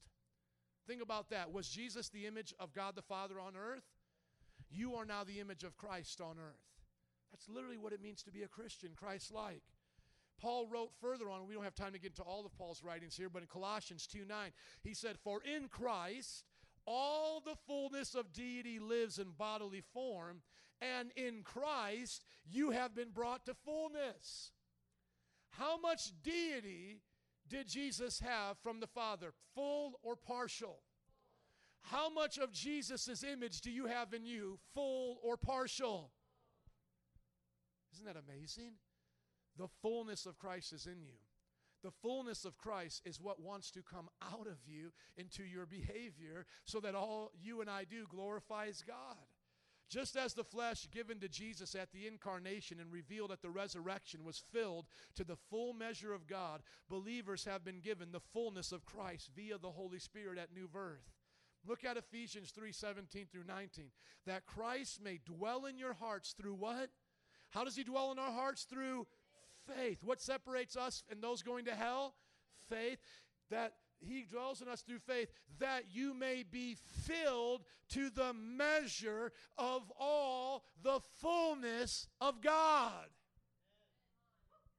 By faith, all the fullness of God is in me today. Therefore, there is no doubt. Everybody go, no doubt. No doubt that we as Christians have the full measure of God living in us so that we may reflect the image of Jesus everywhere we go. Can I show you a hymn? Because listen to what it said here in Colossians. In Colossians, look how unique the Bible is. Not only are we to teach the way I was teaching, sitting down, giving the word, but we are also to teach with wisdom through psalms, hymns, and songs from the Spirit, singing to God with gratitude in our hearts. Rachel, I never understood this scripture until just yesterday. You want to know why God has put it on my heart? During the time of altar time, to literally turn this direction and worship the Lord. You have known that as my habit for years. You have seen me do it in big, small services. I do it all the same. You know why? It's because God has given me the next part of the message. But this time it's in a song. I'm free because you made me free. And I'm free because you made me free. And I'm free because you made me free. And I will never be the same. I got that from the Lord. When I sang that over the service that I was in, people began to worship God in a new way. How about this? I'm new because you made me new. All these little melodies, what are they doing? They're teaching us. They're admonishing us about who we are in Christ. So wouldn't you know it, that while I'm writing this sermon, I'm looking at some old hymns, being blessed, singing them to the Lord, and God teaches me a new one that I never heard about. I read it. I didn't write it, but I read it. And listen to me, listen to this, and tell me if it doesn't touch your life, I could change mine. And here's the 5 takeaways of Colossians, all right there. Listen to this. Listen to the name of the song. This is not like Hillsong, repeat the same 3 words 100 times here. This is real depth here. Real depth. My old man was crucified with him. That's the name of the song, written in the 1800s. Watch this. My old man was crucified with him, with all its foul corruption deep within, and buried to its nature serpentine, completely finished, this great fact is mine. I hold it fast. But there's a person in my spirit now, born as a babe, so small, so weak, so low, who by the word's pure milk will grow to be the overcoming man in me, to gain my heart. Christ as my person must possess my heart and be preeminent in every part. The former owner died, but haunts it still. O Lord, move in, my mind, emotion, will. Now welcome thee. In spirit mingled, we are one, O Lord. That is so amazing. I got to read that again. In spirit mingled. This guy had a revy of that. In spirit mingled, we are one, O Lord.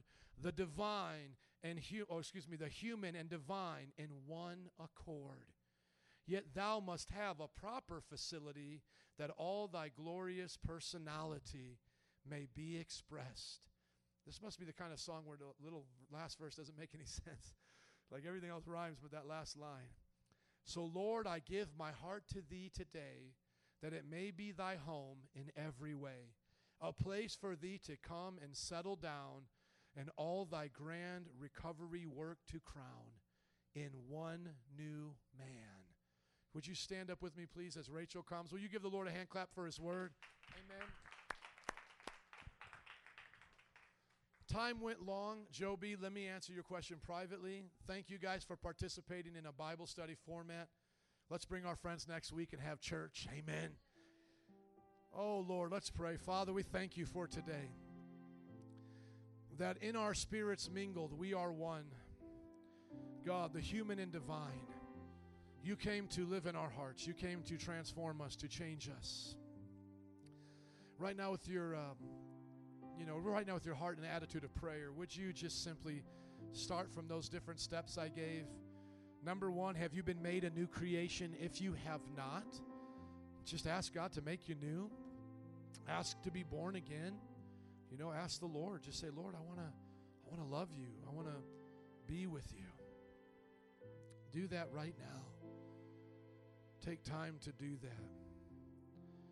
God has a plan for your life.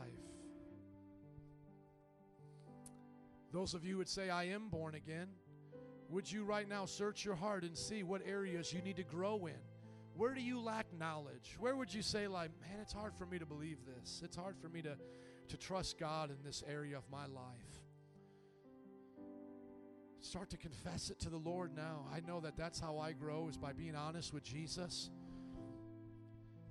And then thirdly, if you would say, Pastor, I truly do love God. I truly am growing. And I sense that as I've been coming, I've been reflecting His Word as well.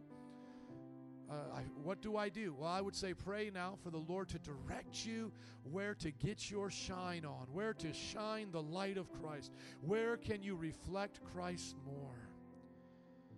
Where would He want you to do that? On your job? With your family? Especially today on Mother's Day, mothers should be praying, Lord, help me to reflect you as a mother, to be Jesus to my children. Fathers, to be like God the Father, right? Let's look at those 3 areas to pray right now. For the one who's not saved, to give their heart to Jesus. For the one that needs to grow in certain areas, confess them to the Lord, your weakness, and start to focus on those areas to make effort, ask for strength. And then for those who truly want to reflect God, seek after the Lord to be a person of influence, a torch bearer, shining the light of God in a dark world. Would you do that right now? Just as Rachel sings softly, your love is extravagant. Would you put up the slides there for us, Jose? Just pray before we worship, please. We'll worship in just a moment, but let the prayer come first from your heart. Jesus. Today, Lord, we want to be transformed, heart, soul, mind, body. We want to live for you in all that we do, God. May the lost be saved here, God. We never know when it's our last day, Lord. Jesus, Jesus. Oh, God. Oh, Lord, show us the areas of our life today that need to grow. Give us those paths, God, those paths of growth where your Spirit leads us naturally to change.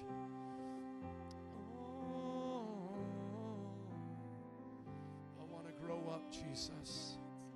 I want to grow up, Jesus. Just a few more moments between you and the Lord. What does it mean to you today to reflect the image of Christ? And if you've noticed it, all of us could pray all 3 today. Literally, if you weren't saved, you could start off praying a prayer of salvation, moving into areas of growth, and now places where you want to reflect God. So no matter where you started off in our prayer time today, all of us should be ending at the place of reflection. All of us right now should be coming to this attitude of, Christ, I want you to be the center of my life. I want to walk with you. I want to live for you. I want my words to reflect you. No filthy language. I want my marriage to be holy and pure. I want to get along with outsiders. I want to be a peacemaker, even with those who don't like me, God. Even in the midst of suffering, I don't want to be a complainer. There are so many good things to receive from today's message. Amen. Amen. Now let's sing it with some passion. Come on, Rachel. Let's sing it together, would you, before we go. Your love is extravagant. Your love.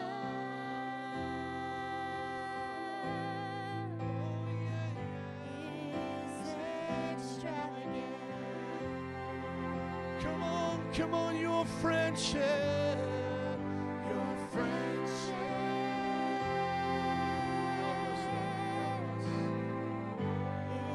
It is intimate. Come on, let's sing it out. I find I'm moving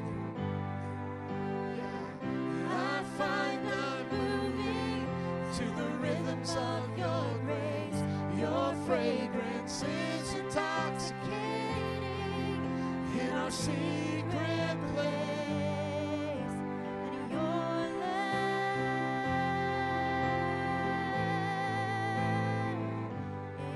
is Now let's sing that last verse that we have. I'm new because you made me new. Put it up, Jose. This is one to encourage you. And I'm new because you made me new. And I'm new because you made me new. And I'm new because you made me. I will never be the same. I'm new 'cause you made me new. I'm new 'cause you made me new. I'm new 'cause you made me new. I will never One more time, saints. I'm new because you made me new. I'm New because you made me new. I'm new because you made me new. I'm new because you made me new. I will never be the same. One last time, your love, amen, is extravagant. Is extravagant. Amen. Altar workers, would you come? If you guys need prayer before you go, find someone to pray with you. If you got questions about the Bible study, come to me or one of the leaders here. But don't you just want to leave out of here reflecting God? Amen. You know it's going to get tested, so don't think it's strange when you go through a fiery trial, even on the bus ride home or pulling out the parking lot. I'm telling you, man, it will get tested. But hey, light overcomes darkness. Reflect that image of God wherever you go. We ended the first service with some testimonies, and I would love to give you a few just right now of how people reflect the image of God in their everyday life. Rachel, would you just share how you reflect God's image as a nurse that works 12-hour shifts, sometimes being unappreciated? How do you reflect Jesus on your job? Amen. Man, I reflect Jesus on my job by exhibiting goodness. A lot of people come in and they're tired, they're misunderstood, they're emotional, they're having new babies, so it's a stretch for them, and just sitting down and really listening to the concerns, man, really crying with them, like saying it's gonna be okay, and just seeing how much they appreciate that, man, they really, man, see the love of God through me, and they receive that. That's how I show that. Amen. Ricky, I don't want to put too much out there, but I know you love to share it a little bit about your father not always being there, or at least not in church, not putting God first. And you have a story about you and your brother basically went two different routes. You know, one went to the streets and you went to church with your mom. And now you're a father. Would you share a little bit about how God uses you as a father to shine the light to your children in a way that you had never saw from your earthly father? Amen. I think the best way is to be a good husband. He wasn't the best example of what a husband should be like. So I think showing my kids the love that I have for my wife, just showing her that love, that, being considerate, being compassionate. I think that, just giving them that example shows of what a father should be like and what a future husband should be like. So, there's more, but that's just a little bit, yeah. That's tough because a lot of guys haven't seen a godly father. When you got to be the first one, that's tough. But God has blessed them. His kids are amazing because God is moving in their lives. It doesn't mean they don't have kid issues, but they'll never not know a day where dad's not home, dad doesn't love mom, dad's not there doing those things, right? Because a happy home is more than just having food in the refrigerator. Some men were brought up that way. Hey, I provided for you. That's enough. Let me be, woman. No, doesn't make a happy home. Happy home is where the kids know mom and dad are there and love them, right? And they love each other. And you became a new mom this year. 16, right? 2015 in December. When was the baby born? I don't even remember. End of October. Okay. I think you're still our newest mom here in this second service, though, right? Okay. Since becoming a new mom, how has God used you to reflect His glory? Share that, and then pray for us before we go.